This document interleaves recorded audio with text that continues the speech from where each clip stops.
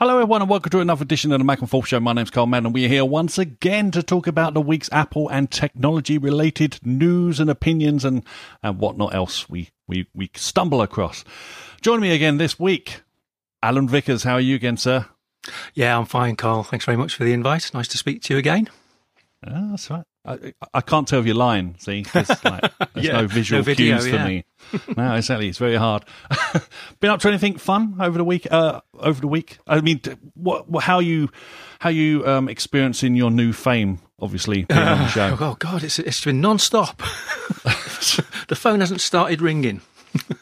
It's, no consequences at all. I've just been keeping myself busy, keeping my streak going on my Apple Watch and the health app, because I just checked the other day and I'm up to 85 days today of getting all 3 rings. So I've become a bit obsessive, I have to say.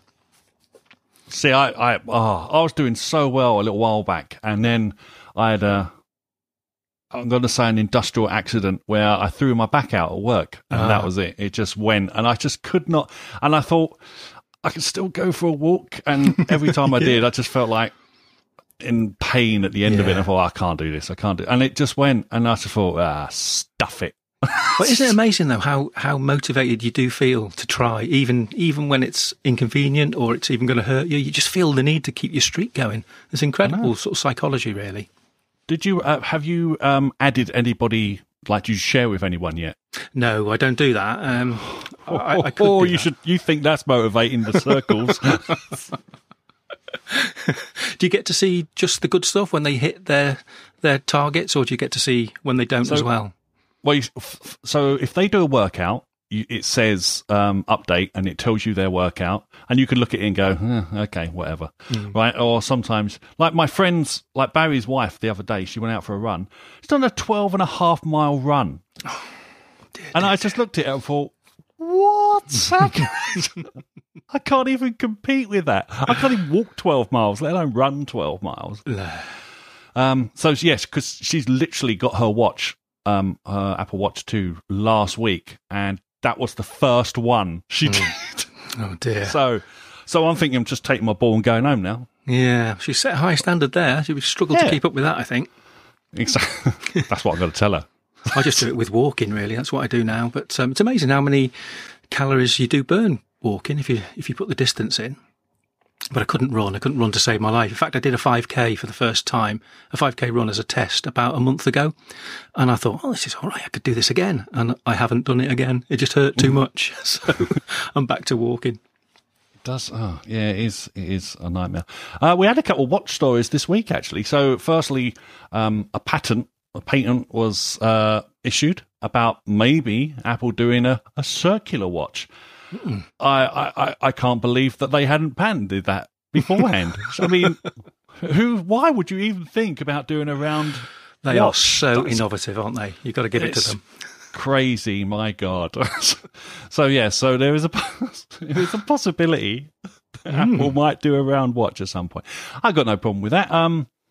I've seen the Moto 360? Oh, yeah, the one with the flat tyre look with the circle that's chopped off at the bottom. You don't really notice that, to tell you the truth. Unless as soon as someone points it out, it's there. You can't not notice it. But before then, you don't even notice it. Yeah.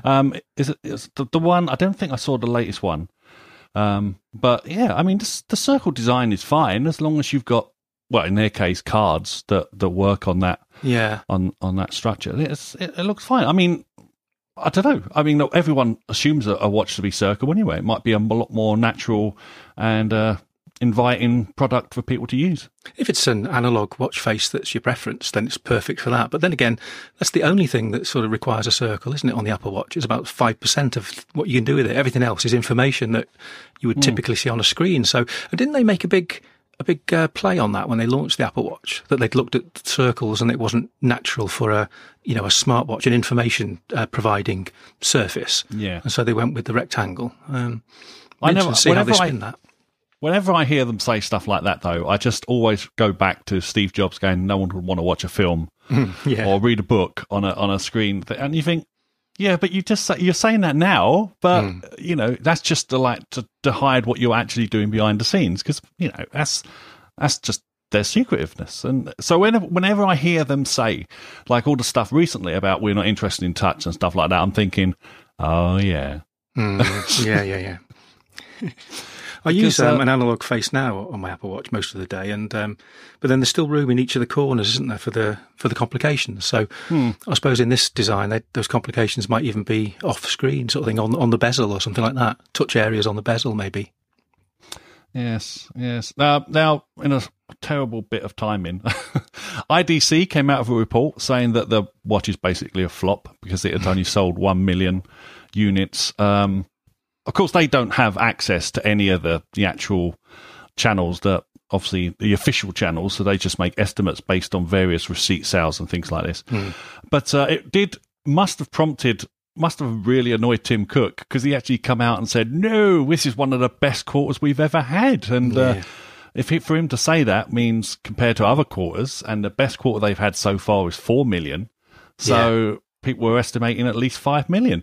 And I can guarantee, if that is the case, once the tech, the people who don't like the Apple Watch and stuff will get hold of that figure and say, oh, it's a flop, it only sold 5 million, forgetting, of course, that the good old Amazon thing, which I'm not going to say because I forgot to mute her before I came on, but that she sold 5 million units in 2 years. But I would consider that a really good install base for what the Amazon Echo is. I mean, I don't understand why Apple is held to a different standard to every other tech company. It's just crazy to me. That's true. Everywhere you look, isn't it? Every comparison that's made, they are held to a completely different standard, unfair as that may be.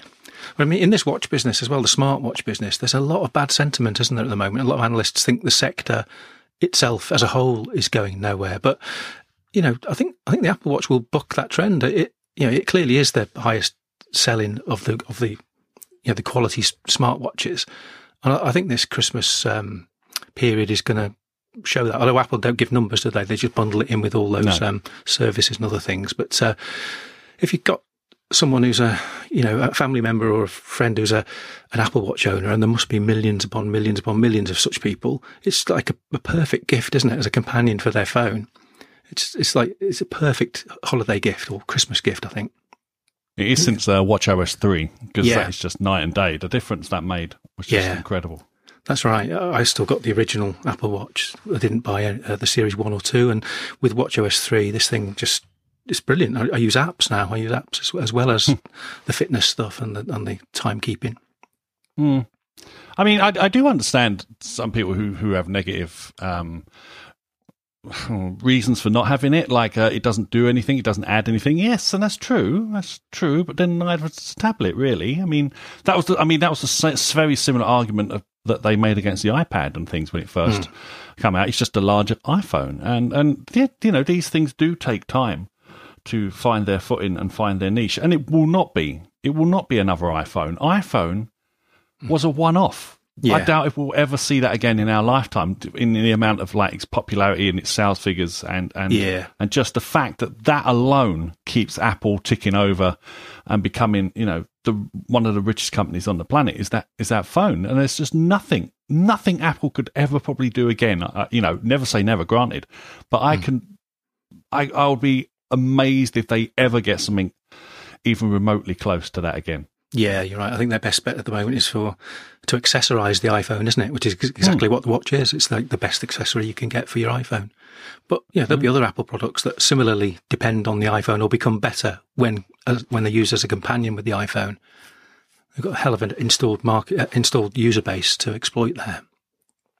Yeah, well, I think people should look at it. They should look at the iPhone as the base model, because people used to look at the Mac as the base thing, for grounding Apple. But no, I think those days are over. The iPhone just makes them so much money, and by the sheer fact that it exists, it also made a lot of other companies lots of money by the fact they copied it. And I know smartphones were out before the iPhone came, but there was a definite change in their designs once that sucker landed. Yeah, and you can point to.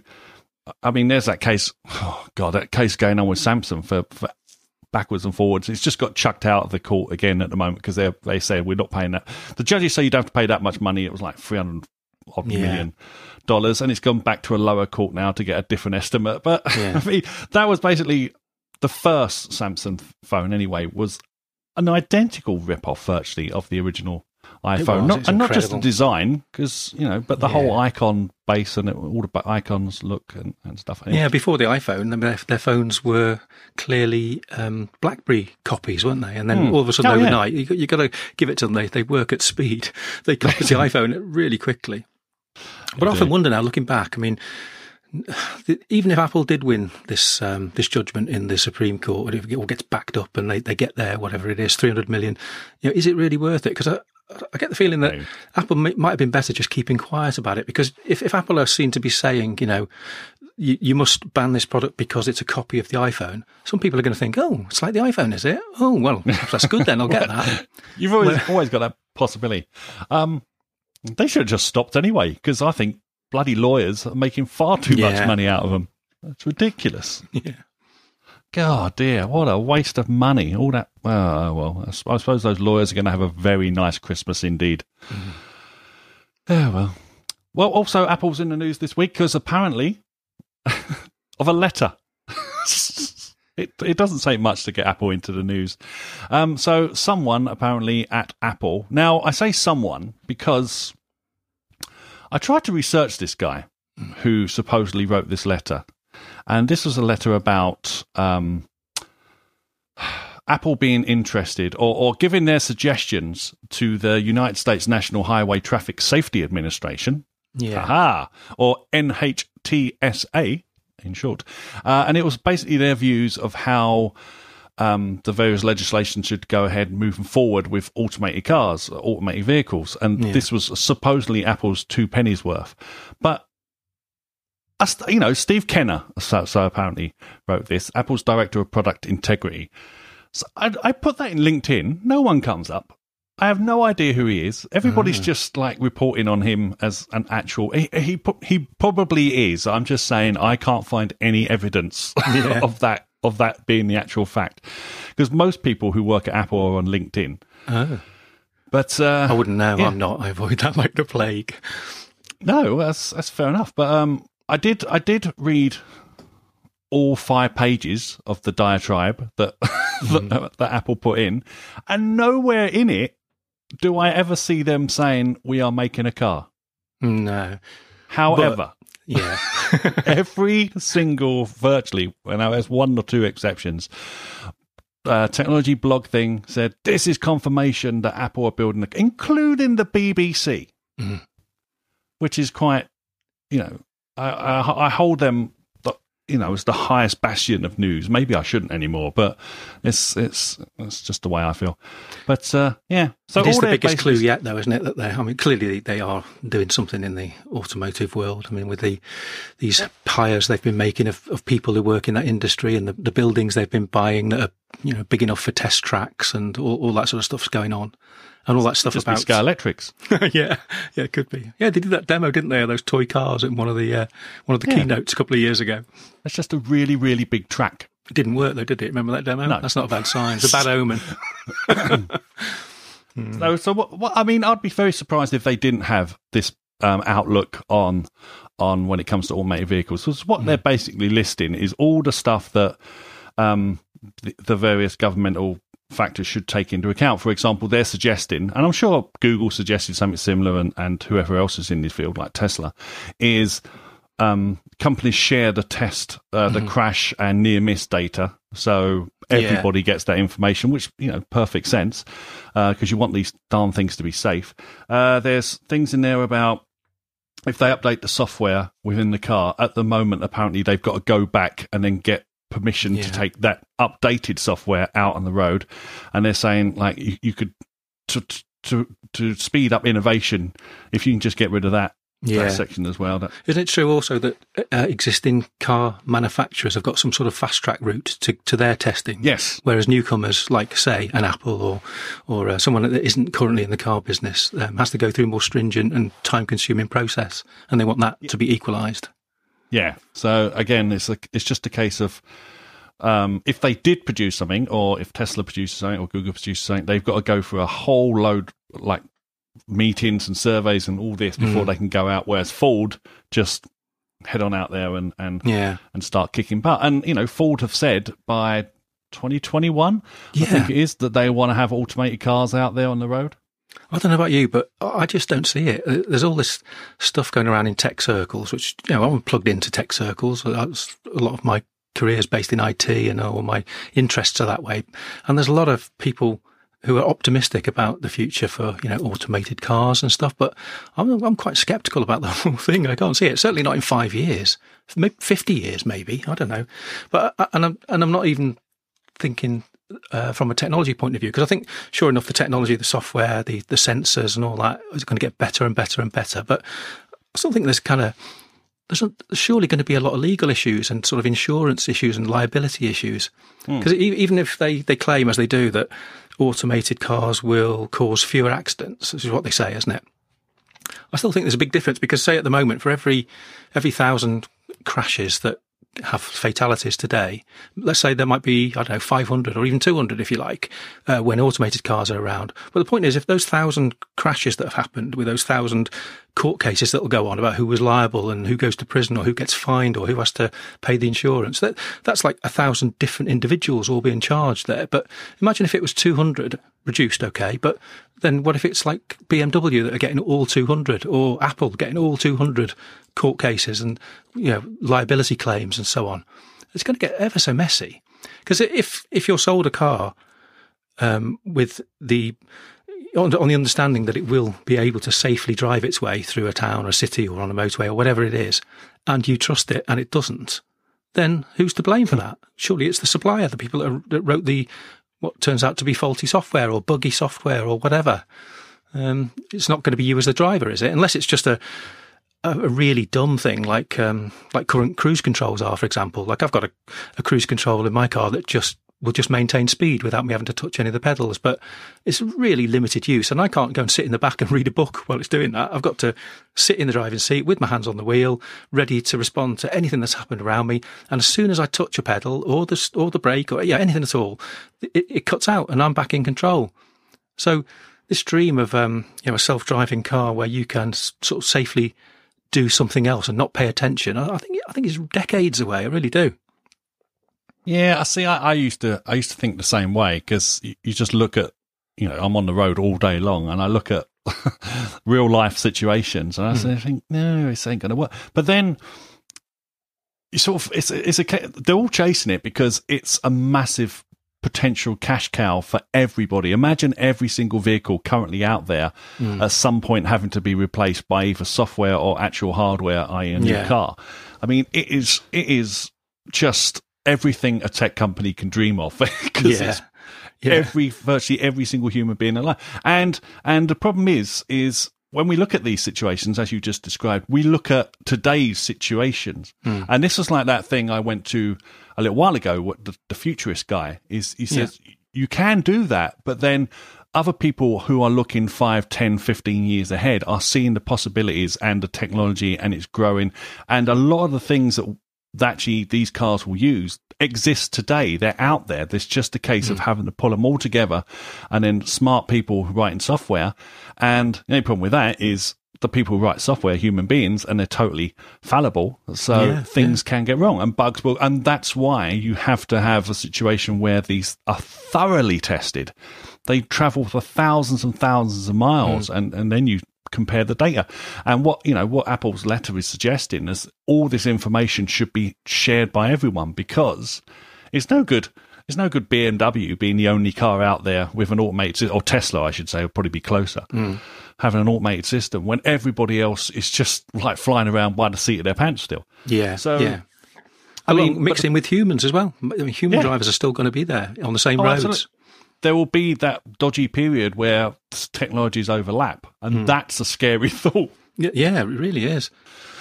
But then maybe, I don't know. See, it's the scarier thought after that, because, as you know, driving is, I'm going to say unskilled, but you have to be skilled to drive a commercial vehicle, obviously, or a public vehicle.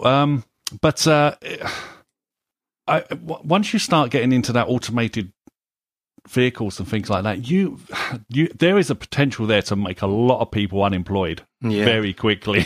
Yeah, sort of passenger service vehicles being driven automatically, a bit like trams, but with no tracks. And I suppose I've heard talk that they might trial some of this stuff on long distance kind of haulage companies. Like you get these convoys of trucks all meters apart from each other, all being run by the software of the lead vehicle, that kind of thing. Yeah. Maybe that's the way it's going to start, with some sort of segmented area of the driving population being automated. But even so, I mean, you got all sorts of issues like with the software. The software's got to make some really strange choices, hasn't it? There's those kind of philosophical problems that get talked about, which is like you got a situation where the car has detected a problem, you're about to hit another vehicle in front, and the consequences to you and your passengers could be fatal. There's a way out, but it involves swerving onto a pavement or into a bus stop where there are some people. And how does it decide? What's the situation there with the worst consequence or the least consequence? How does it decide? Is it based on numbers of people in each location or what? And whichever one you code up, it's going to get challenged, isn't it? As soon as it happens, and it will happen, it's going to go to court, and then they'll be taken off the road because it's all kind of controversial about how they're being coded up. I mean, how do you? I don't know. I think I can solve that. How's that? Random number generator. We let God decide. Roll the dice. Yeah, roll the dice. That's basically what happens. Dice roll. That's basically what happens now, anyway. Yeah. God, yeah. I mean, you're right. Those kind of questions are totally. I don't know how you'd begin to program that sort of stuff into machine language. No. But I mean, when a human makes a decision like that, quick as some sort of reflex happens, they make the decision, they take the consequences, don't they? They might get charged for dangerous driving, and they might end up in prison, or they might get fined. But if it turns out that it was a piece of software that did it by a supplier, and it's happened, 200 times across the world in a week, it's going to, be pretty serious for that company. Mm. You're right. I think the actual social implications of the problem. Social problems are the biggest factor, not the technology in these things. Yeah, I think so. So, but that's again where you're going to end up with big tech companies with big pockets clashing with politicians to push through legislation that allow these things onto the road, and then see what happens. Because I guarantee, it'll be: have you hacked this vehicle? Has someone else hacked this vehicle? Have you downloaded a dodgy bit of software? Yeah, exactly. It's another layer of complexity, isn't it? That letter you talked about, the Apple letter, did you notice how the very first time they used the phrase automated vehicles in the letter, there's a little footnote, and it's defined as vehicles equipped with one or more systems that automate all or part of the driving task. So they're kind of trying to make it clear up front that there's a whole spectrum of things that might fall under the banner of automated vehicle. But I think we're going to be at the narrow end of that spectrum for a long, long time. A bit like the cruise control plus sort of thing. Maybe help you park, which cars do already, don't they? And that's good. That's a benefit, and easy and safe, I'd imagine. But this full autonomy thing, I don't really see it. And it makes me wonder about Apple's play in this area, because they tend to try and look a bit further than other companies, don't they, in their innovation? And there's been talk in the past that they're not just thinking of an automated car that you might buy in place of your old car. That maybe they're thinking about some sort of future transportation system where vehicles are a service, like taxis, automated taxis, that when you need one, it'll be on your drive, and when you don't need one, it's on someone else's drive. And that's a completely different future, isn't it? Better for the planet, you would think, and better for your finances potentially. But it would require full automation, and there's so many problems with that. Again, the only thing I have a problem with them is, again, the social aspect, because you can have those cars and they're lovely and stuff, but I just go back to some of the automated toilets in London. You do not want to go in some of these places because other human beings have been in there before you, and they might not be as particular, shall we say. That's true. Actually, I wouldn't wish the insides of my car on anyone else, that's for sure. Oh, so it's a myriad of problems. I'm still quite bullish on the fact that they will get solved at some point, because they will. They just will. But I am more concerned with the implications about how it would affect the workforce. And there's another issue came up with this week as well. Amazon are about to open some automated supermarkets in America. I got a quick advert here, so let's just play the advert, shall we? 4 years ago, we started to wonder, what would shopping look like if you could walk into a store, grab what you want, and just go? What if we could weave the most advanced machine learning, computer vision, and AI into the very fabric of a store so you never have to wait in line? No lines, no checkouts, no registers. Welcome to Amazon Go. Use the Amazon Go app to enter. Then put away your phone and start shopping. It's really that simple. Take whatever you like. Anything you pick up is automatically added to your virtual cart. If you change your mind about that cupcake, just put it back. Our technology will update your virtual cart automatically. So, how does it work? We used computer vision, deep learning algorithms, and sensor fusion, much like you'd find in self-driving cars. We call it Just Walk Out technology. Once you've got everything you want, you can just go. When you leave, our Just Walk Out technology adds up your virtual cart and charges your Amazon account. Your receipt is sent straight to the app, and you can keep going. Amazon Go. No lines, no checkout. No, seriously.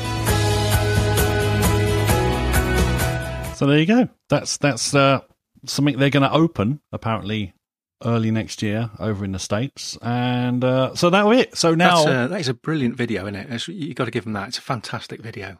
It does. All the little scenarios it illustrates. It's really well done. It is, absolutely. But again, it scares me because, I think how many people Tesco's employ and stuff like this. And you could be like of the opinion, well, they have to get different jobs and stuff. What? Where? Yeah. No trolleys to collect anymore either. Put it in your own bag and walk out. Yeah, exactly. I mean, I love it. I think Amazon are very all the stuff they do. I just wish they'd treat their workers. Mind you, I wish most tech companies treat their workers better. Yeah, because it's okay for the guys who design stuff and things like this, but the people who are either at the sales end or at the manufacturing, actual sticking things inside places or serving the customer, they're the ones that seem to just get treated like crap. And, also, I was trying to think about what is the innovation here? Because you've got Tesco's and Sainsbury's and all those others have got those self-scan type things now. But the problem with those is, I mean, I don't use those self-scan things, but I've seen people use them. They go around, fill their trolley up, and they scan each item as they put it in the trolley. But then when they get to the exit of the store, they've still got to go and check out. They still have to go to a till, still have to take it all out, scan it again. And every time I look at them, there's like a member of staff double checking and searching through their bags, either because there's been a software issue or it looks like they're under suspicion or something. It doesn't seem like a very nice experience at all. Well, I think what Amazon have done here is they've eliminated that part, haven't they? There is no checkout because they've got your payment details, which is the big win here. They already know how to charge you for anything you pick up because they've got your Amazon, your credit card details on file at Amazon. That's the key, really, I think. You haven't got to queue up or anything. So who could emulate that? I mean, Tesco, where I shop, they know about me from a club card point of view, but they don't know any of my credit card details. They couldn't charge me without me giving permission at the time through a till or whatever. Apple couldn't they? I mean, if Apple could sell some software like this to any major supermarket, then they've got the Apple Pay infrastructure is fantastic, isn't it? But I wonder if all the other supermarkets could emulate this somehow. Yeah, I mean, the whole process starts off with the woman scanning her phone as she goes in, and it was only a like QR code thing. So once she's scanned in, it's obviously tracking her. So yeah. I mean, Tesco's have cameras, aren't they? They do that now. Everywhere you walk in London, you're on film. So yeah. There's no privacy anymore. But I don't know. Again, it's the video shows a euphoric future, shall we say, where trendy people go shopping and there's no oiks the likes of me everywhere in these pictures. There's one person in that video stuck in the shelf, and they're so important you don't even get to see their face. You just get to see the back with the logo on. So and the he'll be average replaced by a worker drone soon enough, won't he? There'll be a drone fly through the door and restock the shelves. Probably. Now, I know I can be accused of a Luddite, and this is the Industrial Revolution. We've all been through this before, but I don't know. The Industrial Revolution to me seemed like we had jobs that were done by machines, but then other jobs were created to actually deal with those, deal with the machinery and the fallout of that. We've now living in a situation where it seems to me when every time technology adds one of these supposedly labor-saving exercises, it's just gone. The job has gone. It's not been moved somewhere else. It just vanishes, and it's always seems to be the blue-collar worker at the moment who's getting his butt kicked. But I've noticed now a lot of other things are starting to come in and affect the white-collar workers. So we'll see if they're quite so happy when their job starts disappearing. Oh, it's. See, I'm torn because I love technology. I love the innovation of the world as we move forward. I love to see things, progress and update. But at the same time, I want, we're getting more and more people on this planet, and they need to be taken care of. It doesn't, not everyone's as certain politicians say, it's a feckless liar, worthless lie around. I said feckless there, by the way, just in case anybody thought I swore. And that's just not always the case. It's tough at the moment out there if you're just a blue collar worker. You'll lie about it.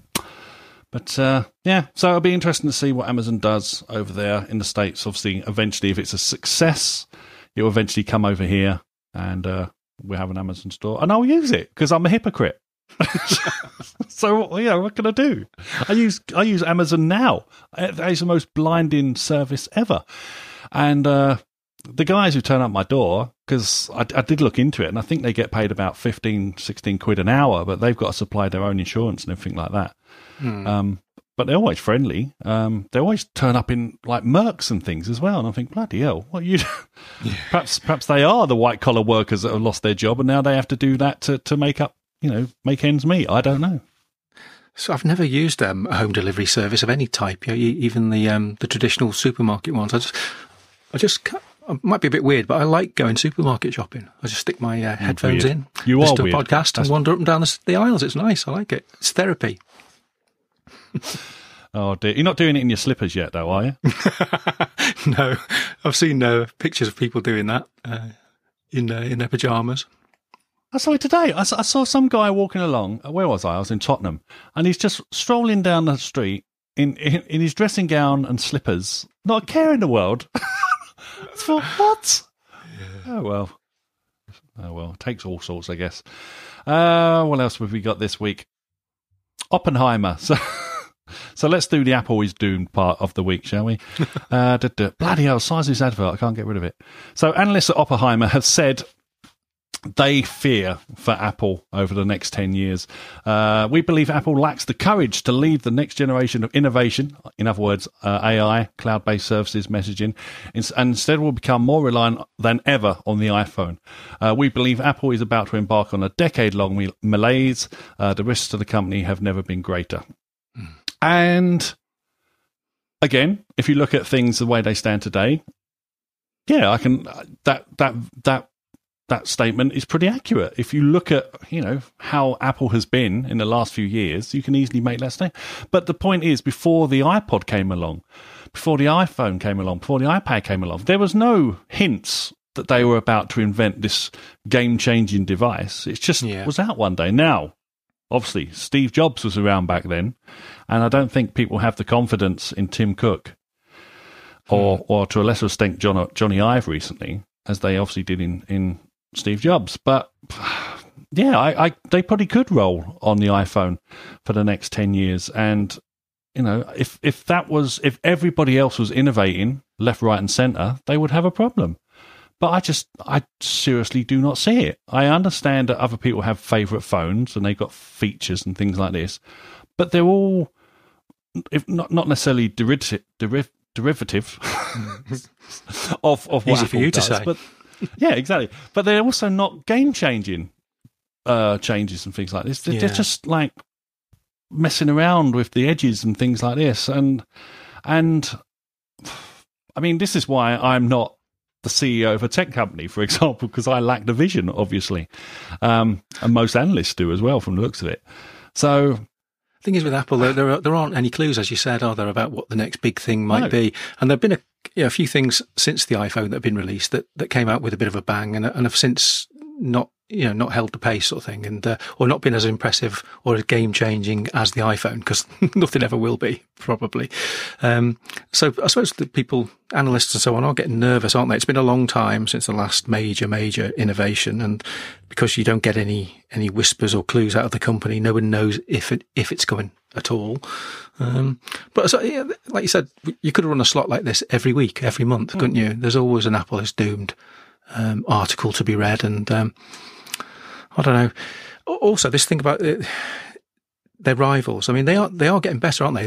They've had 9 years now of iPhone to be able to copy Apple's approach, and it is getting to the stage now where you can get really, really decent smartphones for a fraction of the cost of an iPhone. There's still a market for people that aren't interested in that, and will always go for an iPhone, like you and I and others. I see the value in the iPhone, but imagine parents with 2 or 3 kids wanting to get phones, and they look around and they see that they can get an Android-based, pretty good-looking smartphone.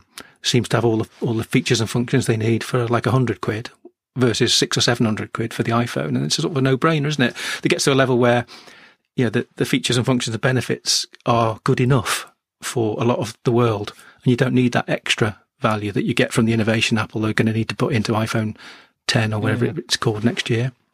So, and the other thing, of course, we have to remember is analysts just want growth. They don't care if Apple do well and stay flat doing well. That's no good to them. They're going to make no money doing that.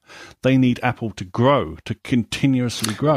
I would turn around and say to them, well, why aren't you putting your money in Alphabet, or why aren't you putting it in somewhere else? I mean, because why are you always putting it in the same place, so to speak? Because that's all they seem to have a right about. And I have tried to look for more analyst stuff when it comes to Alphabet and, in other words, Google and various other companies out there, and it's just they just don't bother. It's just crazy unless they are using it as a club to hit Apple with. That's the only time they mention it, and it's crazy. And I keep going on about it. I don't think we should. I don't think tech people should even bother with the financial, reports and things like this, because it's got nothing to do with us. It's like they are seeing Apple not as fans of technology or anything like that, or Google or anyone. They're not seeing any of those things. They're seeing them as a thing to make money out of, and that's it. Yeah. And they don't care if they could produce the greatest thing. If Tim Cook come on stage on the 1st of January 2017 and said, this is the new thing and it's absolutely world changing, the markets would say, he's a savior, he's better than Steve Jobs, he's been reunited again, the company's gone mad. 1 month later, well, what have they done for us now? Yes, it's complete craziness. And I mean, I talk about it. I shouldn't talk about it. I talk about it because like various text blogs talk about it, and they talk about it to fill pages. Yeah. I am sure that's the only reason they talk about it. I know the investor community is clearly quite different from the kind of customer community, although there's a lot of overlap. There is some overlap in the middle there. They get some customers who are investors, but bad sentiment about the stock does, when it's Apple based, it gets on the news, doesn't it? And it can create a leak over it to sort of bad sentiment about the products as well, or the company as well, can't it? It can tarnish their reputation. So, it's only Apple that gets that sort of press. Well, that's the thing. I mean, from in the 80s or so, I remember watching Wall Street. I thought that was illegal because you're sort of like priming the pump, like or like rigging it one way or the other. And of course, Apple very rarely come out and say this is complete nonsense. What are you talking about? Yeah. I don't know. Perhaps it's just not as powerful as we think they are, these things, and the various agencies look at them and go, oh, shut up. Yeah. I wonder how many decades Apple could just coast on, though, even if the share price didn't grow again, even if the share price declined. The products they're producing are selling, I know revenue was down for the first time, was it last quarter? But, even if they stay flat or decline gently, they could probably run for decades on the level of profitability they've got and the amount of money they rake in each quarter. I mean, yeah, most companies. I mean, the Samsung, for example, is like one of the biggest manufacturing companies out there. They had a terrible year this year with their phones blowing up and stuff, but they're just they'll just write that off and carry on next year. I don't know if they're going to call it the Note, for example, next year, but people will come back. People will stick around because it's a product they love, they enjoy. If they don't like iPhones, fair enough. But if they like Samsung stuff, they're going to stick with Samsung stuff. Yeah, I know a lot of people who like iPhone stuff. They're going to stick. There'll be people out there who are saying, "Oh no, I'm not. My next computer is not going to be an Apple." Okay, because for every one of you, there's another person going, "Oh, for stick of this Windows machine, I'm going to get an Apple." Yeah. It just waves. It's just tides ebbing and flowing. Unless one of them makes an absolutely gigantic mistake by either doing something completely absurd or saying the wrong thing, and they get lambasted or protest. I just don't see. These companies are just so big now. I mean, we had that little situation a while ago where banks were too big to fail. A lot of these tech companies now are too big to fail, and you can point to RIM and various other people, Nokia and stuff, but I don't know. I think they were just in the wrong place at the wrong time, unfortunately, and their market share they just got cocky and they just didn't innovate. They stopped, and that could technically happen to Apple if they only had one product, which they kind of have, the iPhone. But I do not think there's anything else out there. And if something did appear, they take note of it and start developing, because history is already. We've run through history and they can see what happens, because they were the ones that basically took out BlackBerry and stuff, because BlackBerry just sat there and went, people don't want touch, they want keyboards and stuff. Well, some people did, but not everyone.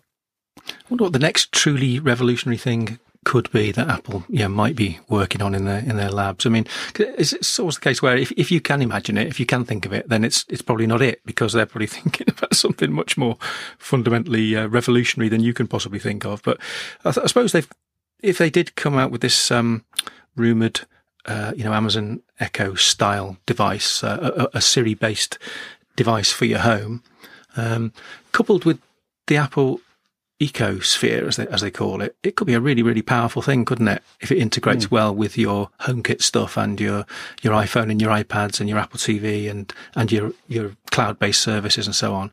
They've got such a good, powerful, integrated ecosystem that maybe their play into that space could be more revolutionary than, say, Amazon could manage. I'll tell you what, if I was in manufacturing and stuff, the thing I'd be terrified of, if one day Apple decide, okay, now we're going to go after the lower market. And then see what, I mean, I don't know what it would be, a low-cost iPhone or not a low-cost iPad. But if they suddenly turned around with their, the amount of stuff that they've got behind them, that war chest, I would just, oh God, now what? They'd probably get taken to court over it, wouldn't they? Just like crippling the competition. Yeah, I mean, I don't know. It's scary. It's scary for companies out there. I mean, look at poor old Pebble recently. Now it's official; they've been bought up by Fitbit. Yeah. What can you do? It's just sometimes it's hard to comprehend how big these tech companies are now.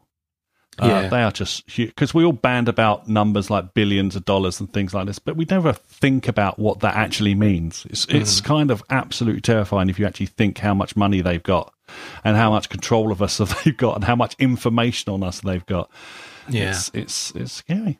It's difficult to judge how Fitbit are doing, isn't it? Because I think their recent sales figures have not been that impressive, and their share price took a bit of a hit. But on the other hand, you remember when they first decided they wouldn't support Apple HealthKit. They would go it alone with their own integrated back-end systems and so on. I thought that was a real mistake, and I thought they were going to suffer really badly because of that. But to be fair, they've just carved out a niche for themselves, haven't they, in that market? They are the low-cost, basic, fitness-based wearable. I mean, that's synonymous with Fitbit now. You don't have to be Apple to win. That's the mistake I think a lot of people make, especially these analysts. Like, Google doesn't have to make as much money as Apple to win. It doesn't happen that way. As long as they make a successful product that keeps them in profit, they've won. Yeah. There's no need to be Apple. I mean, even if Apple get knocked off whatever supposedly top perch they're on and they go down a few rungs, as long as they still make money, they don't care.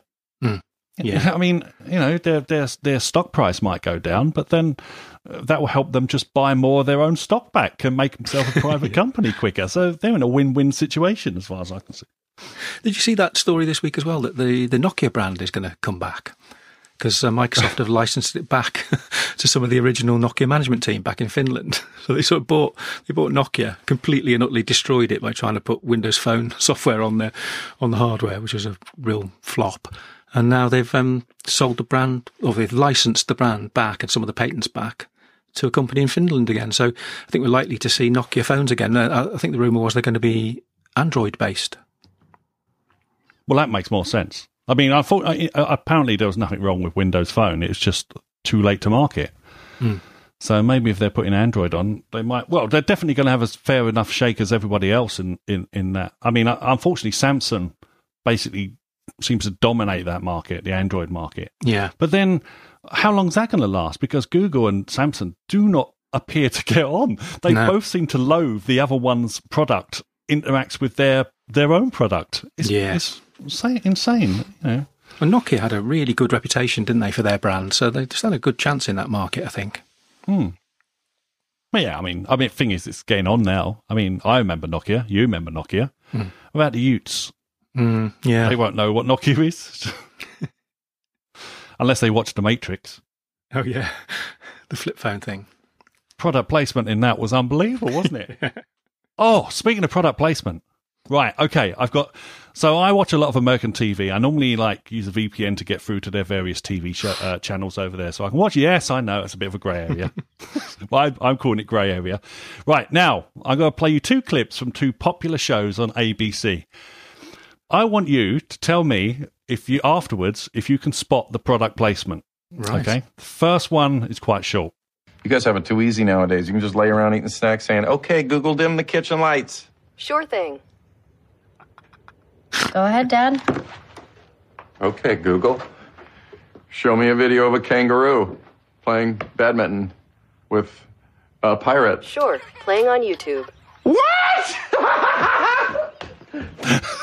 So that was Modern Family. Can you spot the product placement in there? Yeah. I think you just fired off a few okay Google queries in some of your listeners' phones there.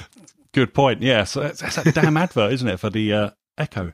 Right. Okay. And here's the second one. This one's a bit longer. I wonder how much this cost. What do we actually have for the Microsoft presentation? Nothing. We're not ready. Oh my God. Okay, guys, we have got to wing it. We cannot wing a presentation to Microsoft. Man, you better ask for an extension. I can't. I spent the money on jet fuel. Look, we're gonna be fine.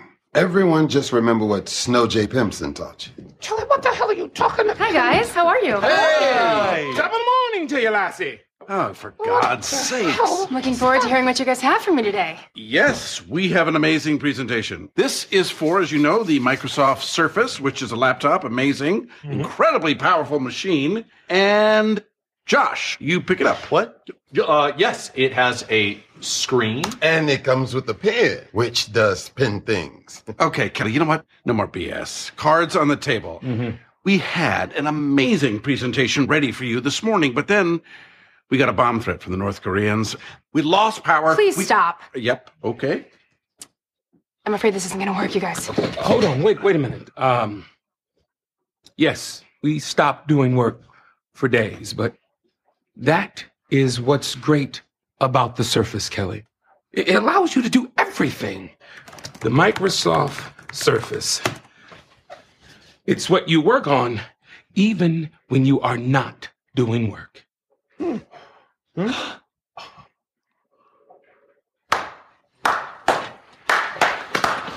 got to be kidding me. Okay. Well, you know what? I swung for the fences. Listen, guys, if you're not going to be able to focus, I'm going to have to rethink this entire relationship. Oh, Kelly. So there you go. What on earth is that from? That was from a comedy show called Blackish, which I quite enjoy, actually. And because I normally watch these shows, and I they're always using technology. For example, there was Modern Family itself a few years ago. They had 2 famous episodes.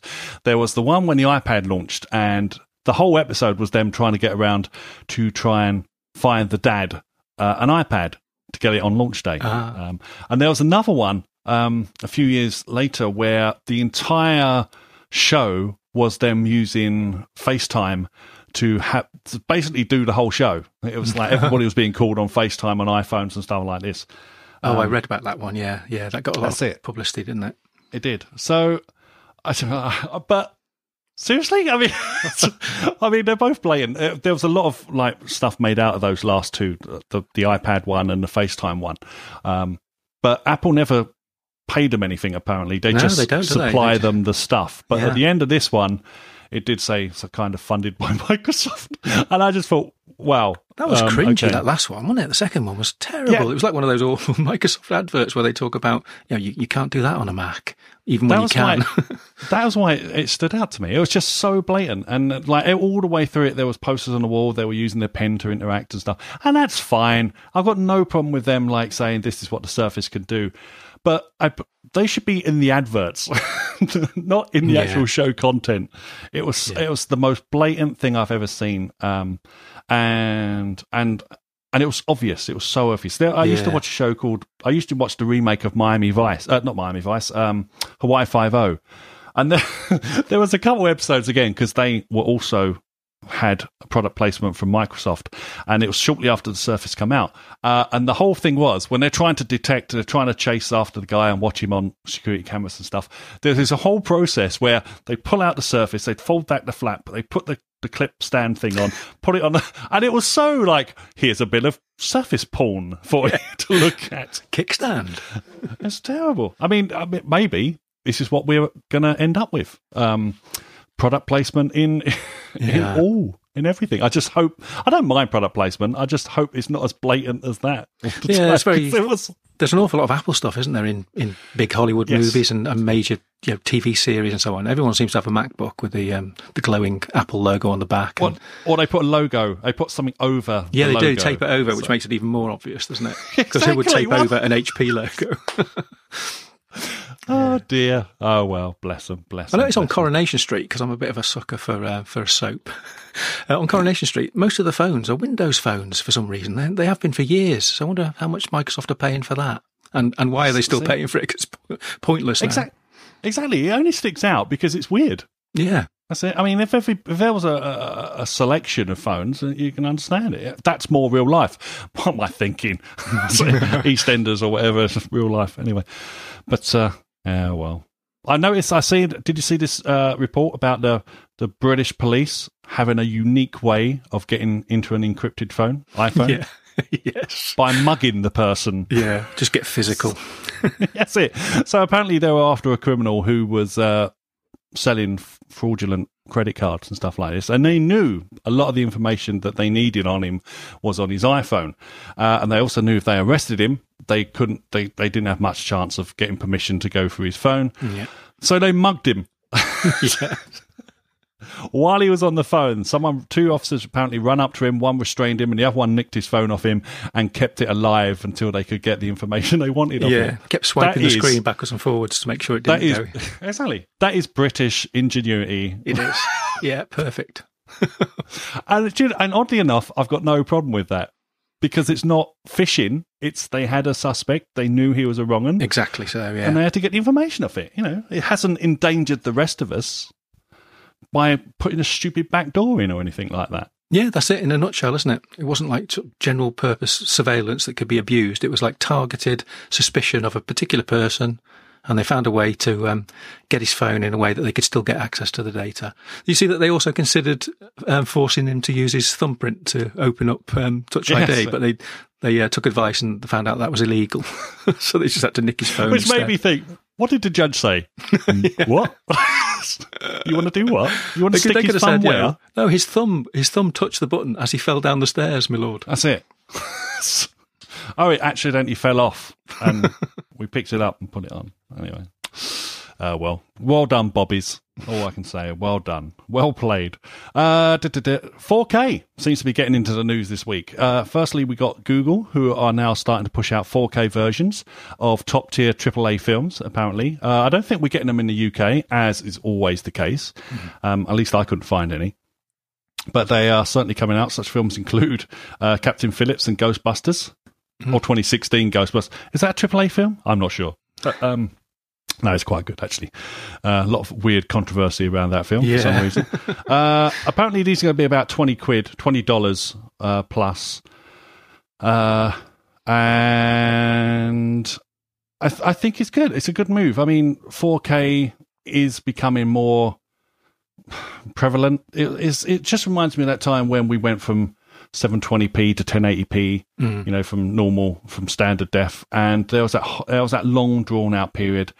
I think the sell from standard def to HD to now ultra HD, I think from standard def to HD was an easier sell than from HD to UHD, but once you do see 4K in a set up properly, you go into Currys and things like this, and the settings are so high. So, everything is racked up to the top. Yeah, they're all set to Vivid or something, aren't they? And it's garish. I know. And that used to be how you sold TVs in these in those, you had to differentiate your set amongst all the rest. So they normally had a showroom setting, and they've still got them, somewhere hidden in the menus.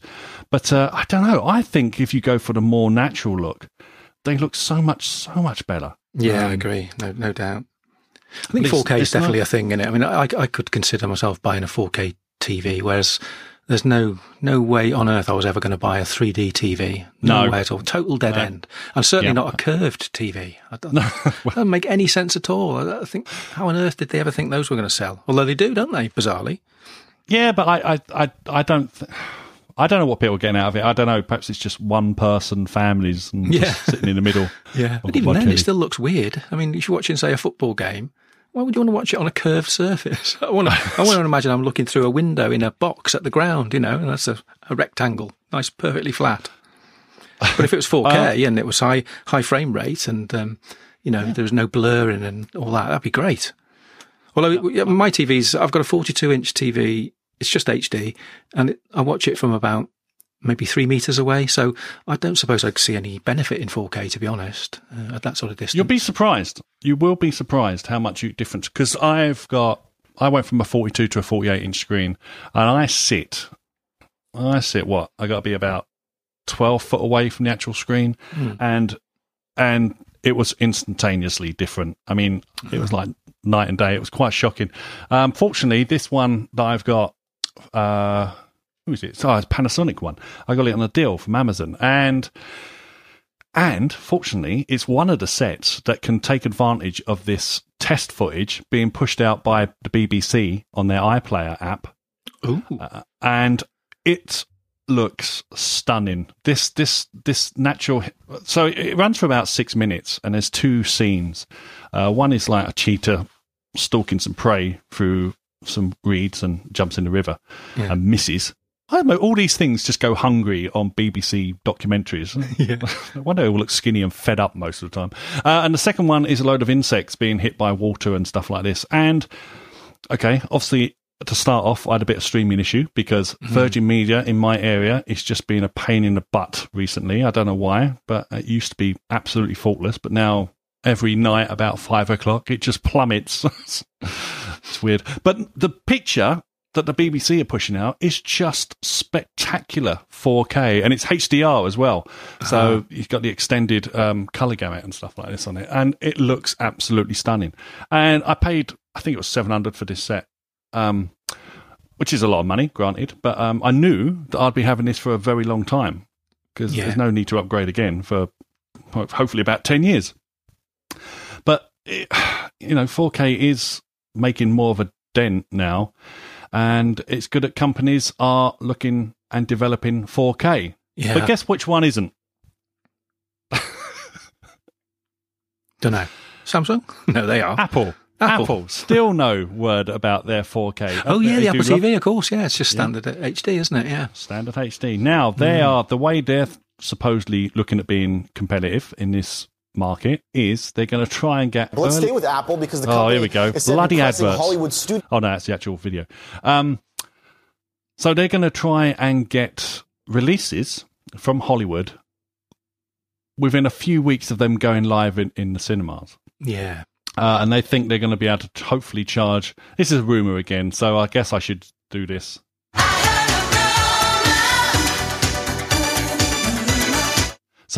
So they're going to supposedly charge between $25 and $50 for these movies. Now you say that but you think about it, right? I'm about to go and see in a couple of weeks Rogue One. Yeah. Now for my ticket alone is £14. Yeah. Right. So if you're a family, so 14 quid for the adult, say you've got 3 kids or whatever, 2 kids or whatever, about, I don't know, 10 quid for them. Then, of course, they never want to go past the concession stand, so you've got to buy them popcorn and a fizzy drink and God knows what else and whatever little toy they've got on offer. $50 might be cheap. Yeah, it would, especially to avoid that family and their sweet-eating kids in the next seat to you. Now, I don't enjoy going to the cinema at all because of that. I mean, you have to, though, don't you? Because that's the only place you can see certain films for a few weeks or even a few months sometimes. So this could be a winning service, and it will have a price that will make people want to see the value in it. I'd much rather see a film on my own TV in my own living room than have to go out to a multiplex with a load of other people who don't focus on it as much as I want them to. You antisocial person, you. Yeah. But I suppose the theatres are not going to like this at all, are they? Because they make a lot of their profit on those concessions. Absolutely. In fact, currently, some cinemas chains now, they boycott certain films because they think they're released too early. You know, previous content has been released too early, so they boycott new stuff. But that's a slippery slope to ruin, as far as I'm concerned. So the product that you need to survive, you're cutting off in spite of your face. It's weird. I mean, there's always going to be a section of society who likes to go to the cinema, but it's I like I say, I don't think it's a very nice experience. It's great when you're in there and everyone wants to enjoy the movie, but all it takes is a few people to start making noise or start talking or bloody phones going off, or not even phones going off, just people opening their phone and suddenly in front of you there's that big glare as their phone becomes active. Not even counting all the hassle it takes to actually get to the cinema, find a parking space, get home from the cinema again. Yeah. It's all a bit of a night. I'd gladly pay $25 or whatever to see a modern day movie straight away, like Doctor Strange now, for example. But of course, the problem is, and I think there's no way around this, is they're just going to encourage piracy. Well, yeah, because you can control the environment at home, can't you? Stick a camera in front of your TV. Exactly. You haven't got any people's heads in the lower third of the picture. That's it. So, it's the old thing. If you make something cheap enough and available enough, I think that's the best deterrent for piracy. If you can see, if you go to the pub and some guy comes in with a load of dodgy DVDs and he's selling them for $5, if you are yourself selling that same product for $5, they can't compete. Yeah, that's always the best way to combat piracy, isn't it? Just make it nice and easy and convenient for me to actually buy it, and I'll buy it. And iTunes bears that out. Yeah, exactly. When it comes to music, I did occasionally use Napster for things, but once iTunes came along, I just basically bought what I wanted, and now I don't even buy anything. I stream everything, so they've got my money every single month. Yeah, I can't. I don't. And if something comes out, there's still a few holdout artists. If they come out, I don't listen to their stuff because I don't care, because there's enough other stuff out there for me to listen to. Fortunately, I don't worship anyone that much anymore. To me, oh my God, I must listen to this latest album or stuff. Yeah. Did you see that Neil Young caved in, didn't he, a couple of weeks ago, and made all his stuff available on streaming again? Because he famously took all his music off of every streaming service, and then he created his own music service, didn't he? A high fidelity service. Pono, yeah, and his own player, the little triangular Toblerone shaped player, which presumably has a flop. It can't be anything else, can it? So he's now decided it's wise to put all his music back onto all the streaming services. So was it a flop because it only sold 5 million? Yeah, probably. Somehow doubt that. But okay, I think that's pretty much it for this week. I think we hit all the stories there. So I would just like to thank, because this episode has been funded through Patreon by two wonderful people. Alex G. Fox, who has basically funded this entire month, and I'm very, very grateful for him for doing that. And also our first shout-out funder, Teresa Hummel. Thank you very much for funding the show. If you'd like to join them, if you could head on over to our Patreon page, link is in the show description. There's a little introduction video there, and you can pledge as much as you want. But the suggested ones are $2, where you'll just get a thank you and access to everything I post over there, or you'll get the shout out donation, which you'll get a call out on the show, and then I will play you this. Thank you very much. Thank you very much. That's the nicest thing that anyone's ever done for me. I may sound awful Dutch, but my delight is such. I feel as if a losing war's been won for me. And if I had a flag, I'd hang me flag out to add a sort of final victory touch. But since I left me flag at home, I'll simply have to say thank you very, very, very much. Thank you very, very, very much. There you go. I can see you doing a Cockney walkabout around your bedroom there. That's it. That's from the wonderful Scrooge film, the musical version. Very apt for this time of year. So thank you once again, Alex and Teresa. If you'd like to if you want to help sponsor the show, please head on over to Patreon and drop us a few shekels. We'd be greatly appreciative. What else have we got? So, reviews.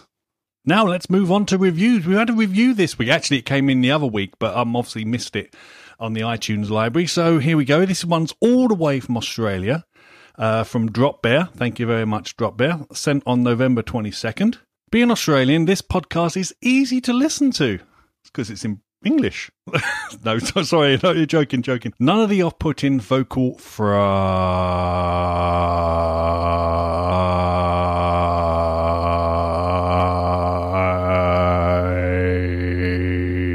of many American tech podcasts, and it's politics free. Well done, and thank you. Love your work. Thank you very much, Drop Bear. Much appreciated. Indeed, thank you very much. And if you'd like to head on over to iTunes and bash us out a review, be most thankful for that as well.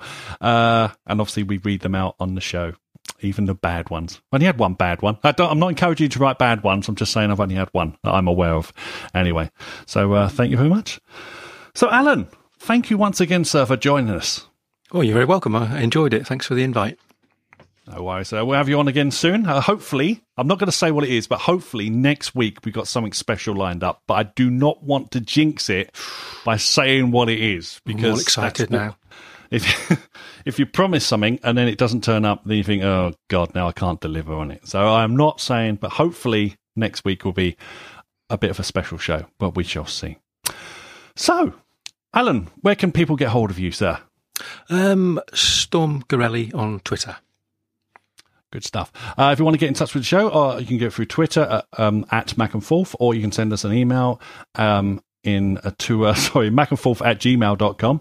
I'd like to hear any of your questions or feedback. Love to hear them, or your opinions on any discussions we share today on the actual show.